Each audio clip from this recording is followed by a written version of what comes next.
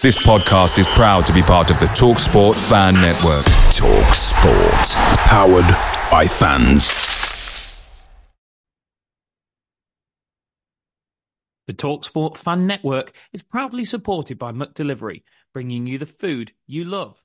McDelivery brings a top-tier lineup of food right to your door. No matter the result, you'll always be winning with McDelivery. So the only thing left to say is, you in? Order now on the McDonald's app, and you can also get rewards points delivered too. So that ordering today means some tasty rewards for tomorrow. Only via app at participating restaurants, 18 plus. Rewards registration required. Points only on menu items. Delivery fee and terms apply. See mcdonalds.com.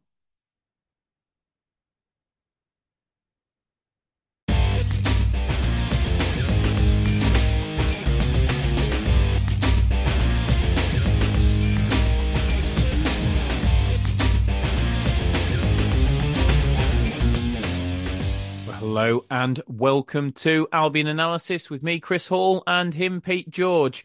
Coming to you on a Saturday evening, which is unusual, but I don't know whether it's partly because we've got a game on Tuesday and we want to get this podcast out as quickly as possible, or whether it's because we're not overly keen to talk about this particular game. So it's a bit like ripping off the Band-Aid and getting it done as soon as humanly possible. But either way, here we are. We're here on a Saturday evening, and I'm depressed to say that my day's going from bad to worse, because at this present moment in time, Aston Villa are winning in front of me, which is not what you need to. I mean, that's the definition of compounding the misery. And it was a miserable afternoon. It was a miserable lunchtime at the Stadium of Light earlier today, Pete. Albion going down 2-1, but I mean, that's 2-1 defeats in two games, but it doesn't really go so far as to tell the story. I think we came away from losing 2-1 to Leicester with a level of positivity. I think we came away from losing to Southampton 2-1 with a level of positivity. I don't think there's any way that we can feel that way after this particular performance. This was not like those two games. In both of those two games, you looked at it and said, we were at least a match for our opposition. I think against Southampton, you'd definitely go as far as to say we were the better team. I think against Leicester, you'd probably say we were a match for the opposition. And either way, we've been a little hard done to not get more out of the game. I think it's a minor miracle we only lost this game by the single goal, to be honest, Pete. We were roundly outplayed, particularly in the second half, where we got an absolute battering, and it could really have been a far more comprehensive win for Sunderland if they'd been able to take their chances. Obviously, you've got the refereeing decision for a goal that should have definitely been allowed, and we should have been 1-0 down much earlier than we were. And everything considered, Pete, I don't think it's any sort of an exaggeration to say it was comfortably the worst performance of the season. It's the first time Carlos Corberán has lost back-to-back games this season, back-to-back league games, I should say, this season. It was the first time that I've seen us really outplayed in such a fashion. And I think when we went through and we were talking about the players off air before we came on, you know, we were really struggling to find any that come out of the game with any credit. We've got one or two that we'll chat about, but really, I mean, we're looking at a game where 8-9 starters were not at the level you would expect of them. And frankly, when you have that many players off it and you go away from home to a good team, and they're a very good team in Sunderland, you're going to get beat. You cannot have that many players off their game and expect to get a result, can you? No, and I think as well as having so many players just not performing and giving away sloppy passes and possession cheaply and just not being at the levels they have been at recent weeks, I think Sunderland away was always going to be a difficult fixture, even though they have just got rid of Mowbray. If you look at the league table in terms of expected goal difference, I think Sunderland are a third only behind Leicester and Leeds. So of the difficult run of fixtures we've recently had, I think other than Leicester, Sunderland was probably going to be the most difficult game, and that's even including teams like Ipswich who are sat in second. When you mix playing one of the best teams in the league away from home with the Albion players not performing at the best, then the result was always going to be the way that it was. Yeah, absolutely. I mean, we'll come to that in just a second, but I do want to start earlier on in the game before it all went to hell in a handbasket, to be honest with you. And we actually started the game fairly brightly, Pete. We started the game okay, and for for much of the early exchanges, whilst obviously Sunderland had the disallowed goal, which nobody, myself or anybody else, is going to sit here and tell you that goal that was the right decision. It was an awful decision. Quite clearly, Kipre plays him comfortably onside, and it's a terrible decision. But generally speaking, I thought we were fairly well in that game, and part of that was because of the way we'd set up with Maja up front, and I thought he was playing pretty well, Pete. Obviously, 35 minutes in, Dan Ballard comes through the back of him with a scissor challenge and puts him out of the game, potentially out of the team for some time to come. We rarely talk about refereeing decisions on this pod because I think for an audio medium, it's largely boring content. It's not like we can show you the incident whilst we're talking about it. But I think enough Albion fans are going to know what I'm talking about for me to be able to discuss it. And I don't think it's and as I say, I reserve the right to talk about referees for the rare occasion when I really feel like I need to talk about referees. And I feel like today we do, because that's consecutive away games where we have had our central forward. Against Cardiff, it was Wallace, and against Sunderland, it was Maja, absolutely smashed by the opposition centre-half in a challenge which can at best be described as cynical, at worst could be described as absolutely filthy. And on both occasions, I don't think the punishment fit the crime. I mean, the Wallace one against Cardiff, Wallace doesn't even get a foul. I'm not suggesting McGuinness should have been sent off for that challenge. But, I mean, it's got to be a foul. It's got to be a yellow. And the Ballard one, it's got to be a red. It's got to be a red. I've watched it again. I wasn't sure at the time. And by the way, before anybody I get this leveled at me, I don't for 1 second think that the punishment should be dictated by the injury. I don't think one has anything to do with the other. So I'm not saying this because Maja got injured. I'm saying it because when I look back at it, it's a scissor challenge. And last I checked, that was an automatic red card. That was endangering an opponent. And where my frustration comes in, Pete, is this, that we have got ourselves to a situation where I think refereeing is so confused now. You get so many little minor silly challenges, so nothing fouls given during the course of the game. Little things that really could be let go. And then you've got incidents like this where supposedly the bar has been raised, and that will be the officials' argument for why they're not handing out red cards and stuff like that. That the bar has been raised in terms of the physicality of the game from where it was, the start of 2 seasons ago, and I accept that to a certain degree, but the laws of the game, the spirit of the laws of the game, they were brought in first and foremost because obviously, we're talking over 100 years ago now. The laws of the game were brought in because people were getting away with basically physical violence on a football pitch, and they were brought in to protect the players. Now, we're a long way from where they were, where the game we had in the 1880s, and I'm not denying that for 1 second. But what I am saying is that the overriding principle of protecting players does not change. And we've got a very different game now. We've got a game which is highly paced. We've got a game where footballers are highly tuned athletes, and injuries can happen, especially when things are happening at such pace. And where players going with total and utter cynicism just to lay down a marker on an opposition player to really thump them and let them know they're there, or possibly in the case of Dan Ballard today, to give one to the crowd, because obviously Maja, and I thought it was disgusting, by the way, that the Sunderland fans cheered him being injured. I think they need to take a long, hard look at themselves, those that did that. And I'd have a go at any Albion fan who did that for an opposition player. I think it's appalling behaviour. it's just sick. You wouldn't, in any other walk of life, you wouldn't go up to somebody who was hurt and start cheering in their face and laughing at them. So why you do it to a footballer on a pitch? They're a human being. You really are sick people if that's what you're doing, and you need to take a long hard look at your life. But that's a completely separate point.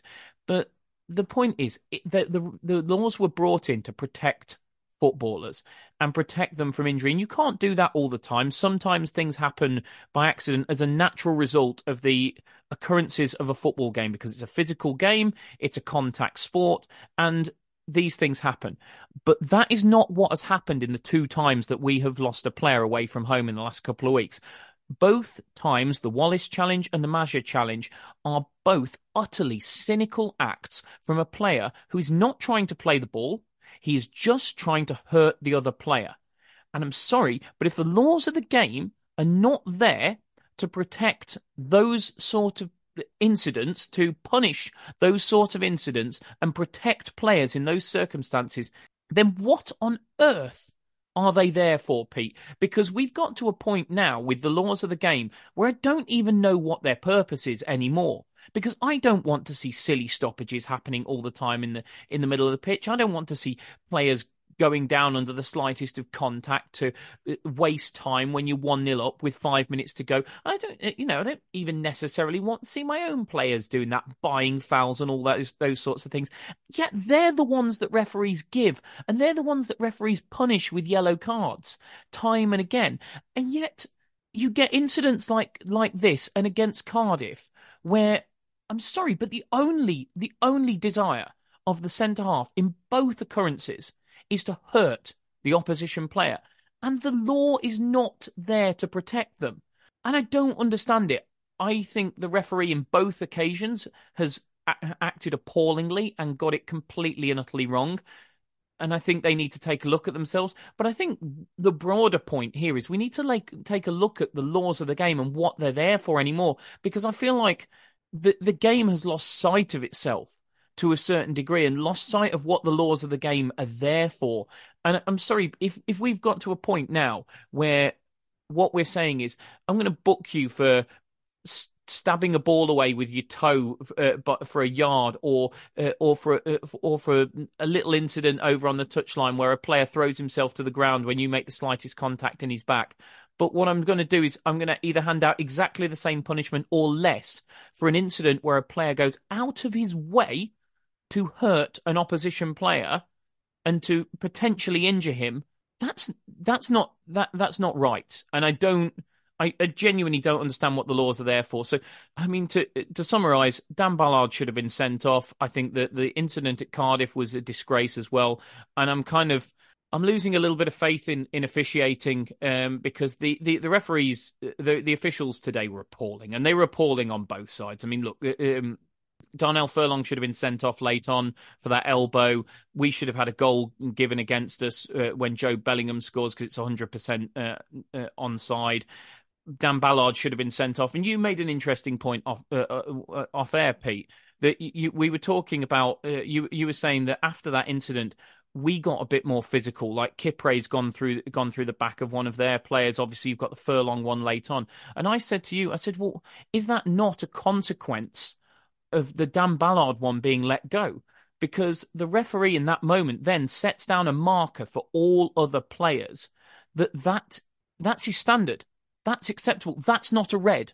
Hurting an opposition player is not a red.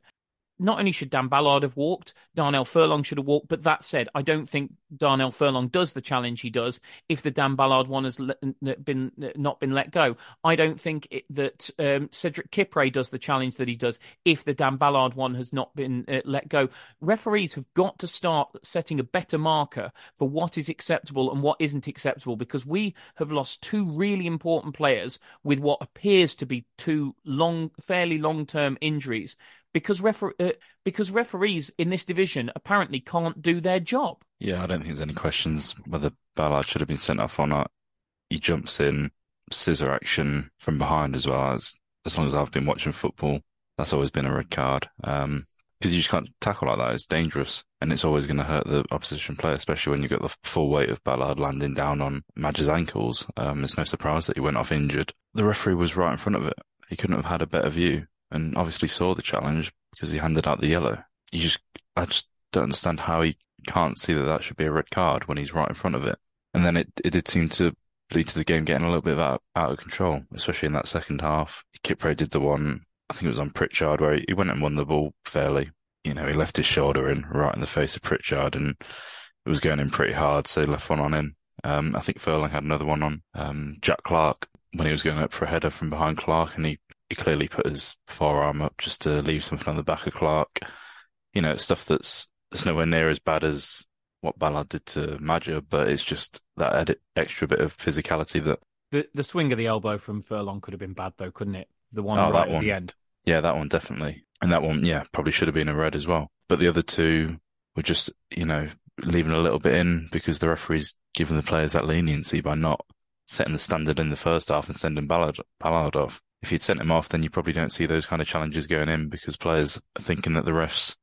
he's clamping down on things, so you don't want to risk getting any silly bookings or silly red cards. Yeah, it stems from that decision. Do you agree, though, that there's a wider problem? I mean, like I say, we've lost 2 players in 2 weeks for challenges that haven't been punished appropriately. If referees in this division are setting that as the standard, Pete, we're going to pick us and a lot of other clubs are going to pick up a lot more injuries between now and the end of the season. Yeah, of course, and like you said before, it's not you don't officiate on the outcome of the challenge, the fact that we've had 2 players go off injured. You do it on the fact that the challenges that made the players go off injured were dangerous in the first place. Whether Madge has to go off injured or not. Sorry, Pete. I was just going to say it's not just the fact that they were dangerous. For me, it's the mental state of the player that worries me as much as anything. It's the fact that both of those challenges, quite clearly, the mind of the defender is he has no interest in anything other than hurting the player. They're not trying to play the ball in either situation, are they?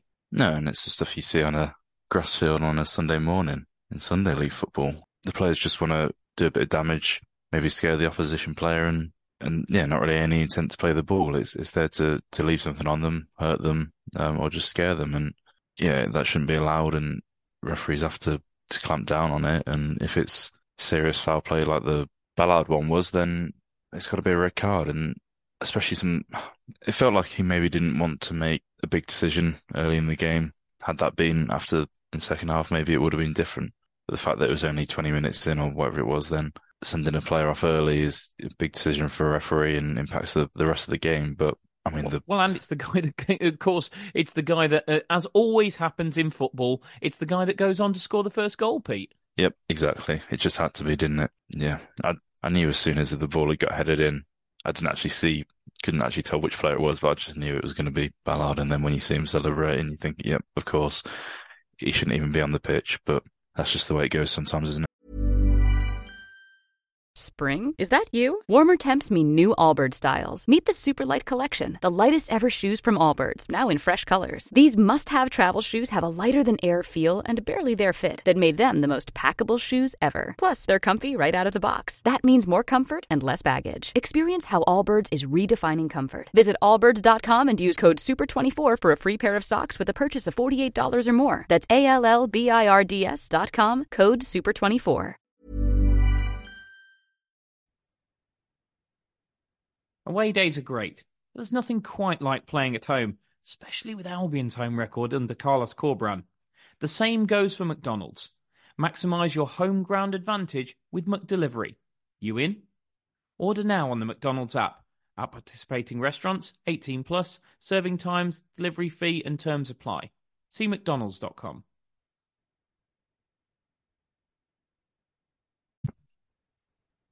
Absolutely, it is. And I mean, look, just to be clear, and we're going to come on to this in a minute.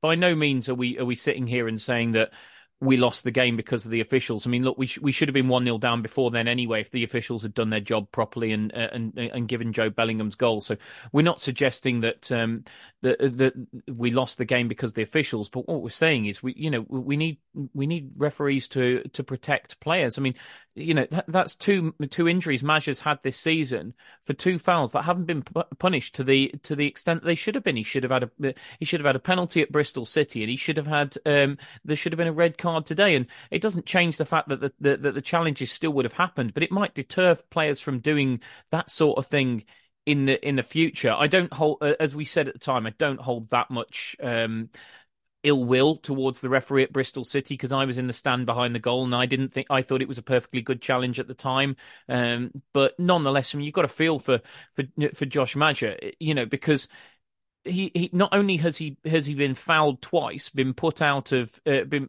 it looks like it could well be a long-term injury, because it looked horrible the way he had to go off the pitch. So not only has he been injured twice by opposition players, but if the referees were doing their jobs properly, he would have won us a penalty in the last minute of a game against Bristol City, which was 0-0 at the time, and we probably would have therefore gone on to pick up 3 points. And he would have at least got a sending off for Dan Ballard against Sunderland inside 35 minutes, which at 0-0, which you imagine means that the remaining 55 minutes goes on to play out rather differently than it did. Yeah, and it's just two decisions there two challenges on Maja that are it's just really frustrating, because both times when we've seen him, well, not both times, but every time we've seen him in an Albion shirt, he's looked promising. And until he went off injured against Sunderland, he was looking really good. He was really sharp.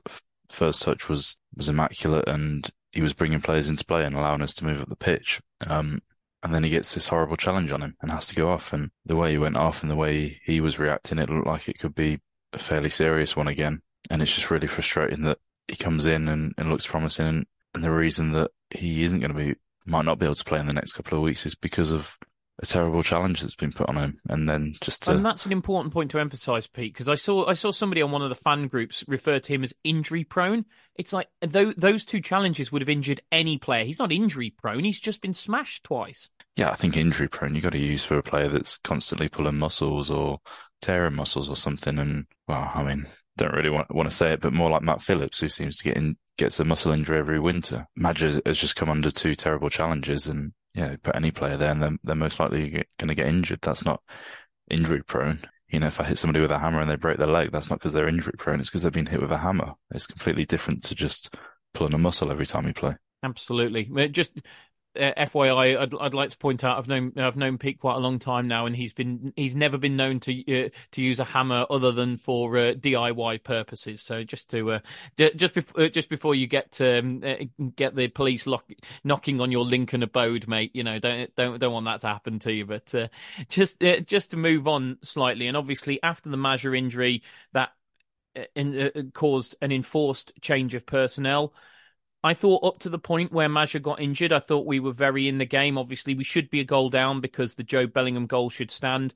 But nonetheless, I thought in terms of the exchanges, you look at the numbers, it's fairly even, it's fairly tit for tat. And then from that point on, he makes the change. And I think we were all a little bit surprised to see Tom Fellows picking himself off the bench and coming on.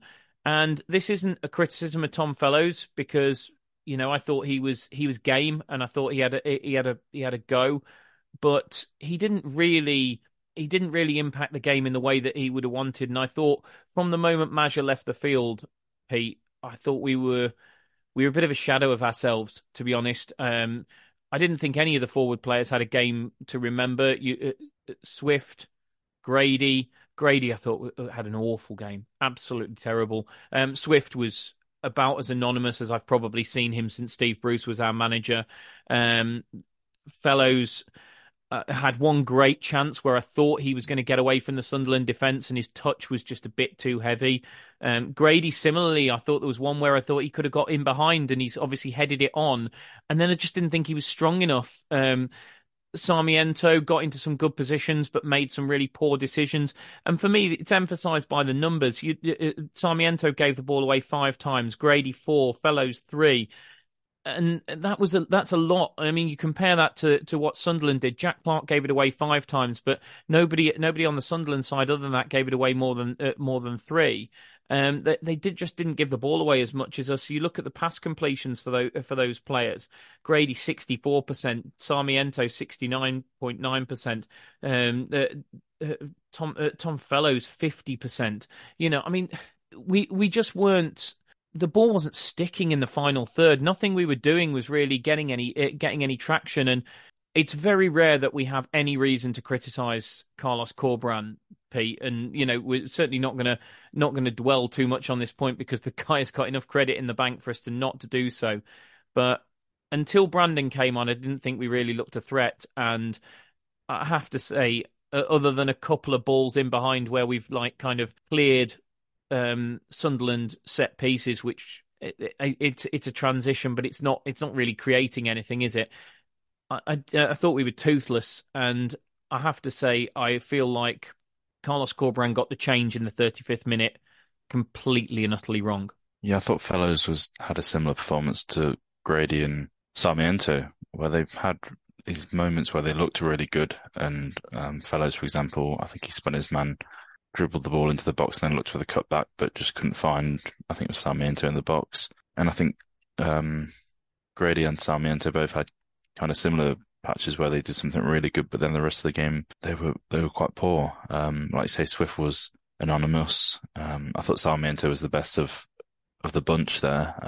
Did he try and stay on his feet in the last minute? Yeah, I don't think it was easy to stay on his feet, to be honest. I don't think it was a foul either, but I think he kind of tried to turn, and I think it was Luke O'Nien. It was just kind of got his body into him. So I think even if he tried to stay on his feet, he would have just been, barged out of the way. Not a penalty, but yeah, not much he can do to stay on his feet, I don't think. But I thought Sarmiento was the best of the bunch. But as soon as Maja went off, we just struggled to move the ball up the pitch securely. When the ball was sticking to Maja and he was playing little flicks and touches into the players around him when the ball got pinged into him. After that, we mainly just looking for balls in behind without really having many runners in behind. They were so aimless, weren't they? Carl Bartley played 5 long passes, completed 0 during the course of that 90 minutes. And there's a few times that I can recall, Pete, where the ball was just punted over the top and I'm thinking, oh, there must be a runner here. No, we've just thumped it into space. Yeah, it was just very often just kind of punted down that right channel. And that's why I thought maybe Fellows was coming on, because he's got pace and energy and he likes to operate down that right channel. I think I've seen afterwards that the reason that Fellows came on rather than Brandon was that Brandon was also nursing an injury. So I guess Carlos didn't want to aggravate that and have another striker out injured. I think we've got enough at the minute. But it was just, yeah, we lacked an actual number 9. And I don't think Grady enjoyed having to play central for the rest of that first half. It didn't really suit him too much. When he was drifting inside from the wing and allowed him to move inside when he wanted to, I think it was working. But when he had to operate as part of the front 2 and like when we've not got the ball and we're pressing, we're generally in a 4-4-2. And after Maja went off, Grady had to move up into one of the 2 there. I don't think it suited him. And yeah, we're just running out of strikers, unfortunately.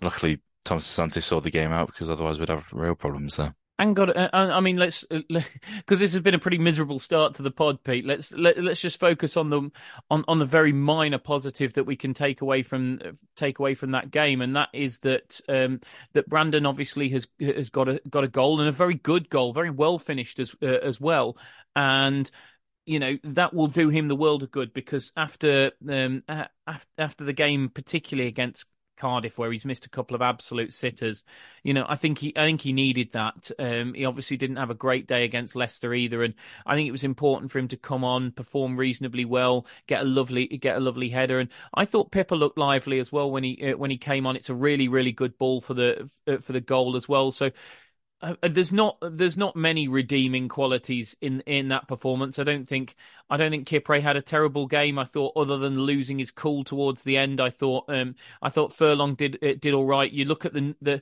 comparative numbers between Jack Clarke's output and Patrick Roberts' output, and I thought Connor Townsend had an absolute horror show with Patrick Roberts over on their right, our left. I actually thought Furlong coped relatively well with Clarke. Clarke gave the ball away equally as much as anybody else, the same amount as Sarmiento did for us, and I thought that was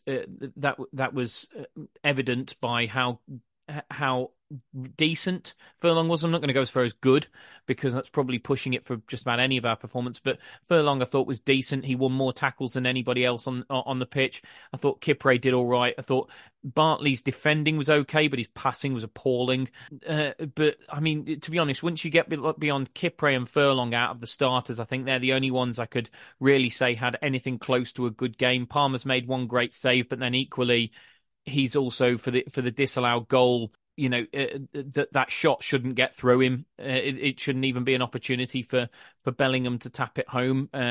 So he's had a mixed afternoon. I just thought that once you get beyond Furlong and Kipre, I think you're really looking at Pippa and Brandon Thomas Asante for people that can come out of the game with positives and credit. I think you really, once you get beyond those four players, I think you're looking at everybody else and going, you were miles off the levels that we expect of you. Yeah, I think it was always going to be a tough day for Townsend and Furlong coming up against Roberts and Jack Clark. They're two of the best wingers in the Championship. The other issue was that Sunderland were getting men forward to go past them. Just on that, Pete, Roberts was class, wasn't he? I mean, we don't spend a lot of time talking about opposition players, but other than the dive for the penalty, which is a pretty shameful dive, I mean, for me, he was comfortably the best player on the park. Yeah, definitely, he was brilliant, and it was just the fact that he kept coming inside, committing Townsend.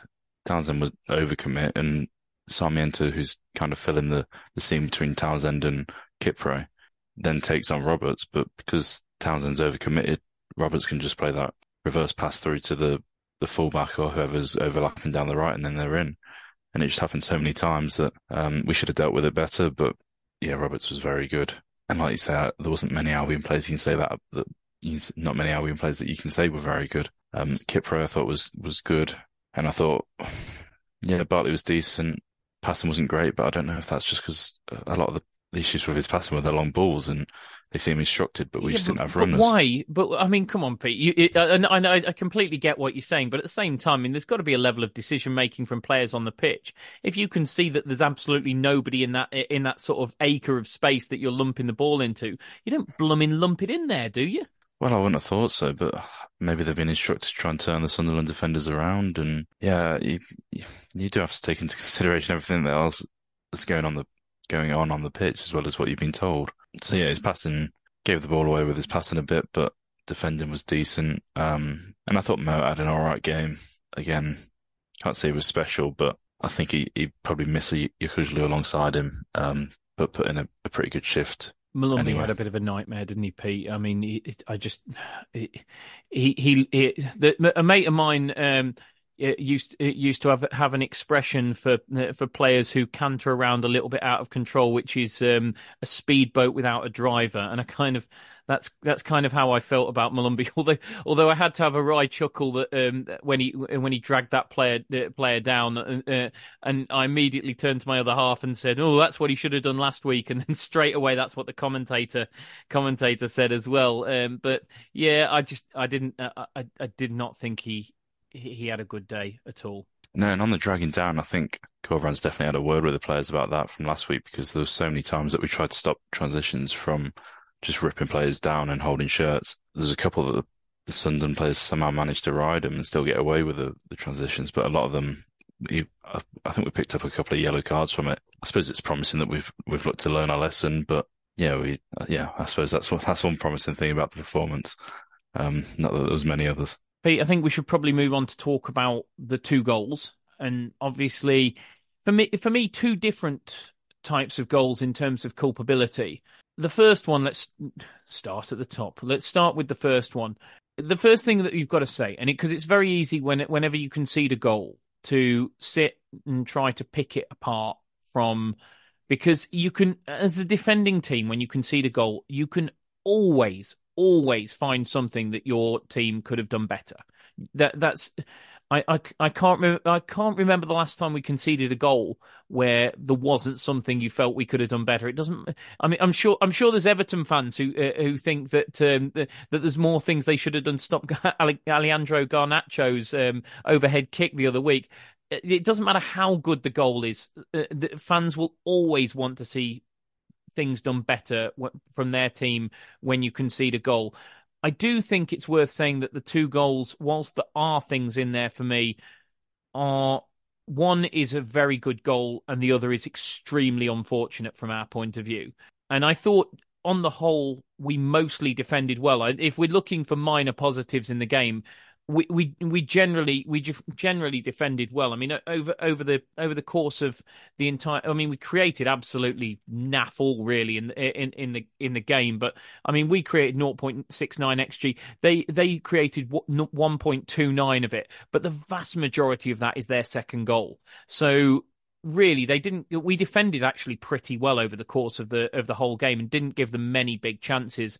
And when we did, we obviously got a massive amount of luck with the disallowed goal, but also, Alex Palmer's made a great save from the one after it's come back off the post. But the first goal, I think you've got to say first and foremost, it's a fantastic header. I mean, it has 0.02 xg.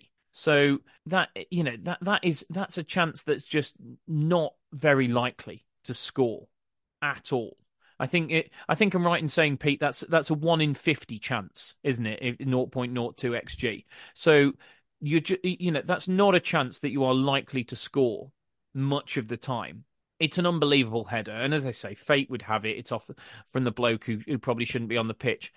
Somebody messaged me sort of saying, "Oh, keeper, should he be getting beat at his near post?" I'm not sure. I have that as Palmer as the problem there. He can't be tied to his near post when a ball's coming into the box, because you kind of expect it to go deeper than that anyway. And he's got to, if he's right on his near post and it goes far post, he's screwed, isn't he? So I think for me, if there was any criticism to be had, and I do think there's a little bit of criticism to be had, it's probably for Chalobah, who he gets across the front of Chalobah. Chalobah starts just as the ball's about to go in the right position, in front of Ballard, goal side or ball side of Ballard. Technically, actually, not goal side, but he's in front of Ballard, and he lets Ballard brush in front of him, and which is how he manages to win the header. And I suppose the only other question that I would have, and I imagine the answer is because we're marking more zonally than man for man, is why is Chalobah on Ballard in the first place when he's got, that's his fifth goal of this season. He's clearly a massive threat from these kind of situations. Surely you want Kipre, or I think it was Ajayi it would have been Bartley on the pitch at that point. Surely you want Kipre or Bartley up against him. I understand zonal marking, but when they've got one massive threat like that, Carl Bartley's unbelievable in the air. Why is Carl Bartley not in front of him? I don't feel like Chalobah should be the one marking him at all, Pete.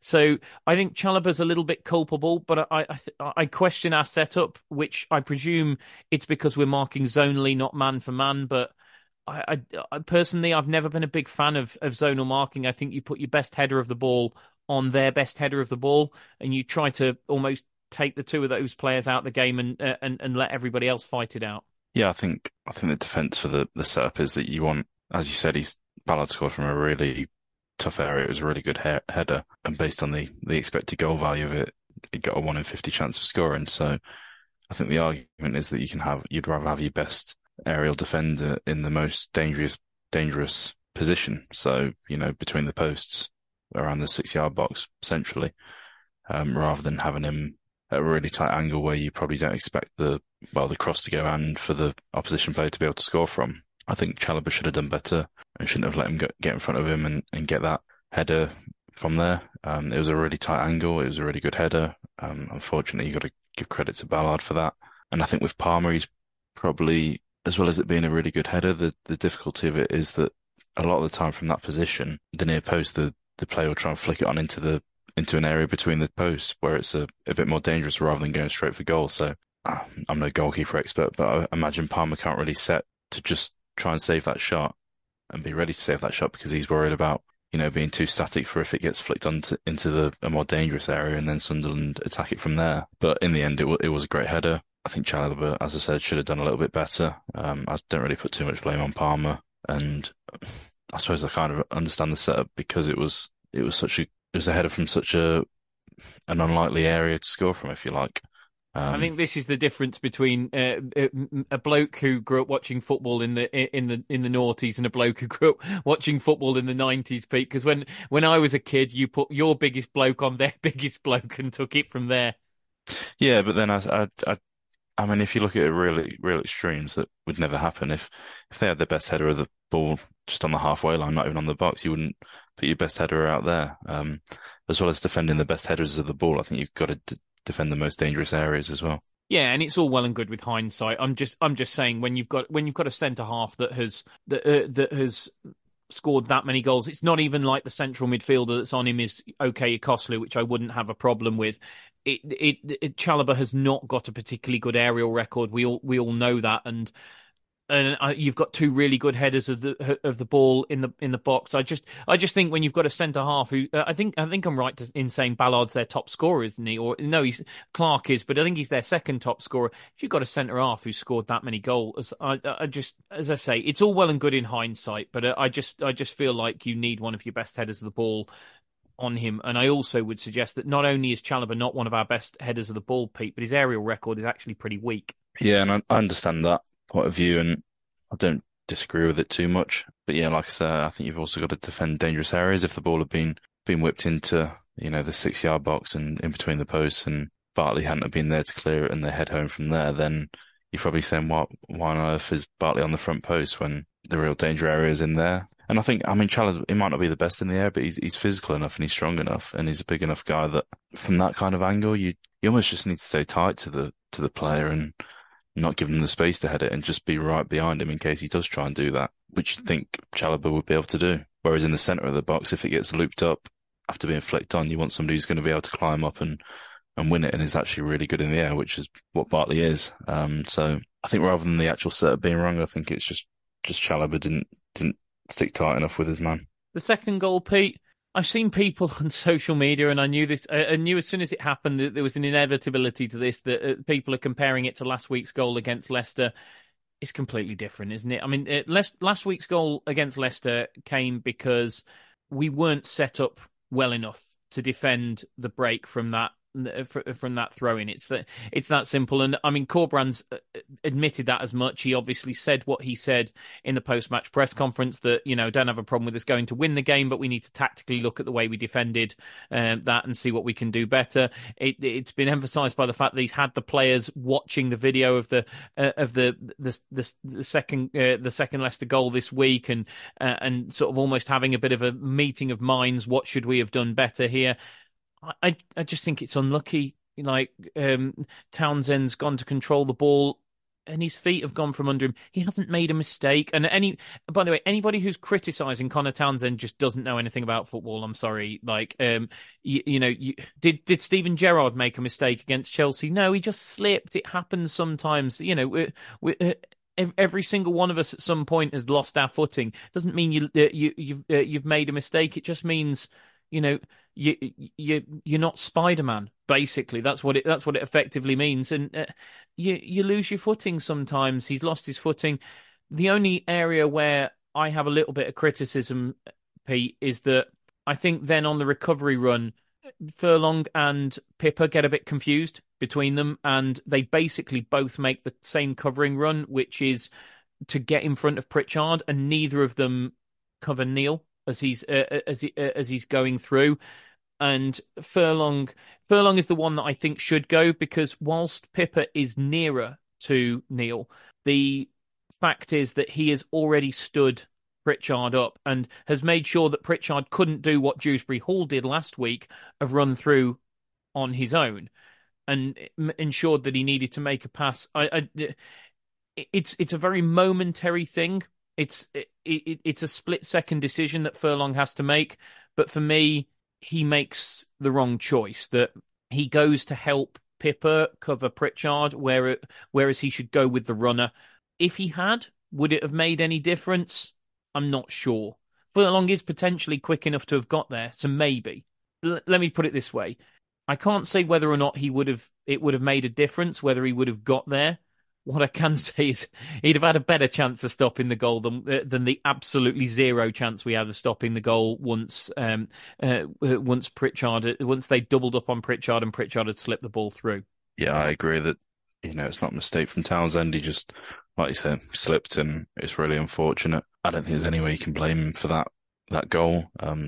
If you really want to blame somebody, then you've got to look at Pippa and Furlong afterwards, and there's got to be a bit more communication, organisation, whatever it is, so that they're not both going towards the same man, because they made it quite easy for Dan Neil to make the run and get the ball and then go and score. But I really don't understand Townsend getting criticism for that. I don't think he had a particularly good game, and we've said that. So if you really want to criticise him, then that's what it can be for. But yeah, and I'd like to emphasise that point because I get accused of being the Connor Townsend fan club. I thought he had a poor game, all things told, but there's no way that goal's his fault. Yeah, exactly that. That goal at the end has no impact on his performance because all he did was slip. That could be anyone. That could be the best left back in the world, and it can still happen. So yeah, the criticism for that just seems unjust. But on the whole, he probably didn't have a good game. Probably have quite a poor game, to be honest. But yeah, so did a lot of our players. So I don't think there's too much to read into that. Lastly, Pete, obviously, I saw John Swift do his pre-match interview on the TV before the game, and he sort of said that almost this game didn't come quickly enough after the Leicester game for them. They wanted another game to get it out of get the defeat out the system as fast as they could. Well, they don't have that problem this week. We do have another game coming fairly quickly. Rotherham away on Tuesday night. Going into that game, how do you feel? Do you look at this as a performance that probably will be a one-off, a bad day at the office, as the expression goes, and something that we can hopefully shake off and return to the performance levels that we've been used to seeing from Albion up to now? Or are you a little bit more concerned at the bigger picture? Because obviously, look, it's got to be said, I've got to acknowledge the elephant in the room. We saw an enormous drop-off in our performance levels when Matt Phillips got injured last season. And obviously, Matt Phillips has got injured, and suddenly we've turned in the first really bad performance that I would say that we've turned in since the opening weeks of the season. And are you concerned that there is going to be a huge impact from the injury to Phillips? Obviously, the injury to Wallace, I think people are underestimating how big that is. I think his composure, his leadership would have been massive in that game. And then obviously on top of that, as you quite rightly say, we're back to completely relying on Brandon Thomas Asante as a centre forward. We haven't even got the option at the moment, unless he's back fit, of putting Wallace into the centre forward position, which is something we've utilised in away games a number of times this season. I mean, no DK, no Maja, no Wallace. It's all Brandon Thomas Asante. So, do you think this will just be one of those performances where we're like, right, we were garbage, but let's just shrug it off and we can return to those levels? Or is there a bigger problem here, much as there was last season, that losing a significant player or a couple of significant players has a massive impact on the team? It was a terrible performance, but like we said at the start, we're playing one of the best teams in the league when you look at the underlying numbers. So you got to balance out with that, and hopefully going to Rotherham kind of at the opposite end of the table when you look at the underlying numbers, we can get back to winning ways. So I'm not too concerned about the bigger picture of the performance, because we have played so well in recent weeks. I think you can have an off game every now and then. The worry comes when you look at the list of injured players, because, like you say, we're relying on Brandon Thomas Asante as our only real fit senior striker, assuming Madge's injury is as bad as it looks, and missing Matt Phillips as well, who's a massive loss. And I've said it before that I think he's probably been our most important player this season. And I think with the ball, Sarmiento, Diangana, they can make up for that. But I think defensively, and when we're pressing, I don't think Sarmiento is anywhere near as good as what Phillips has been. I got laughed at a bit this week, Pete, by a number of people on X for suggesting that getting Adam Reach back fit as soon as possible could be big for us. Do you think that's as ludicrous a comment as some on the social media channel thought it was, or do you think there's something in that? Well, I think it's got to be big for us anyway, because we're getting so many players injured. Having another body there is going to be crucial for a start, for just taking minutes off players, because the more minutes players build up, the more likely they are to get injured. So you want to spread that around as much as possible. But Reach is a very experienced player. He's never going to be a real thrilling player unless he scores a 30-yard screamer, which he does on occasion. So I think yeah, similarly to Phillips, he's got that experience and the work rate that when we don't have the ball, he's going to be a real asset for pressing, understanding when to go and have the willingness and energy to keep putting in that effort for the full 90 minutes. So I think that in that aspect, he'll be a very useful player to have. He's probably not as talented on the ball as players like Sarmiento and Diangana are. He's not as likely to beat his man and create a chance from there, but he's a good crosser of the ball.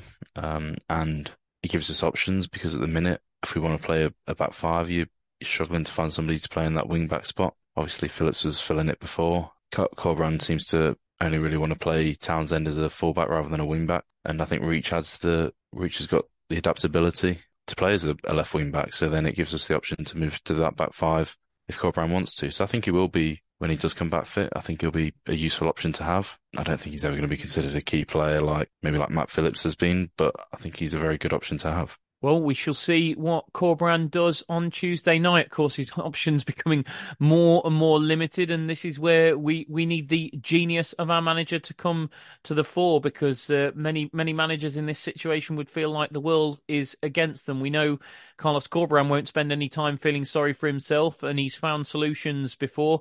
Let's hope he can find another one in Yorkshire and get us back to winning ways. And then obviously Stoke to come in the early kickoff on the Sunday after that. We will be back to, as we always do when there's a midweek game, to look back on the two games from this week. So we'll be back after the Stoke game, and we'll discuss the two games collectively. Let's hope there's 6 points to discuss after back-to-back defeats. How lovely back-to-back wins would be. We'll keep our fingers crossed for exactly that. But until then, thanks for listening, and up the baggies.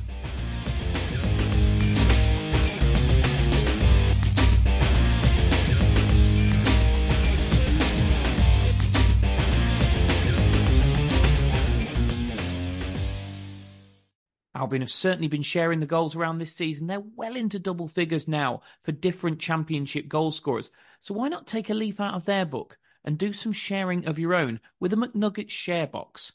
Order McDelivery now on the McDonald's app. You in?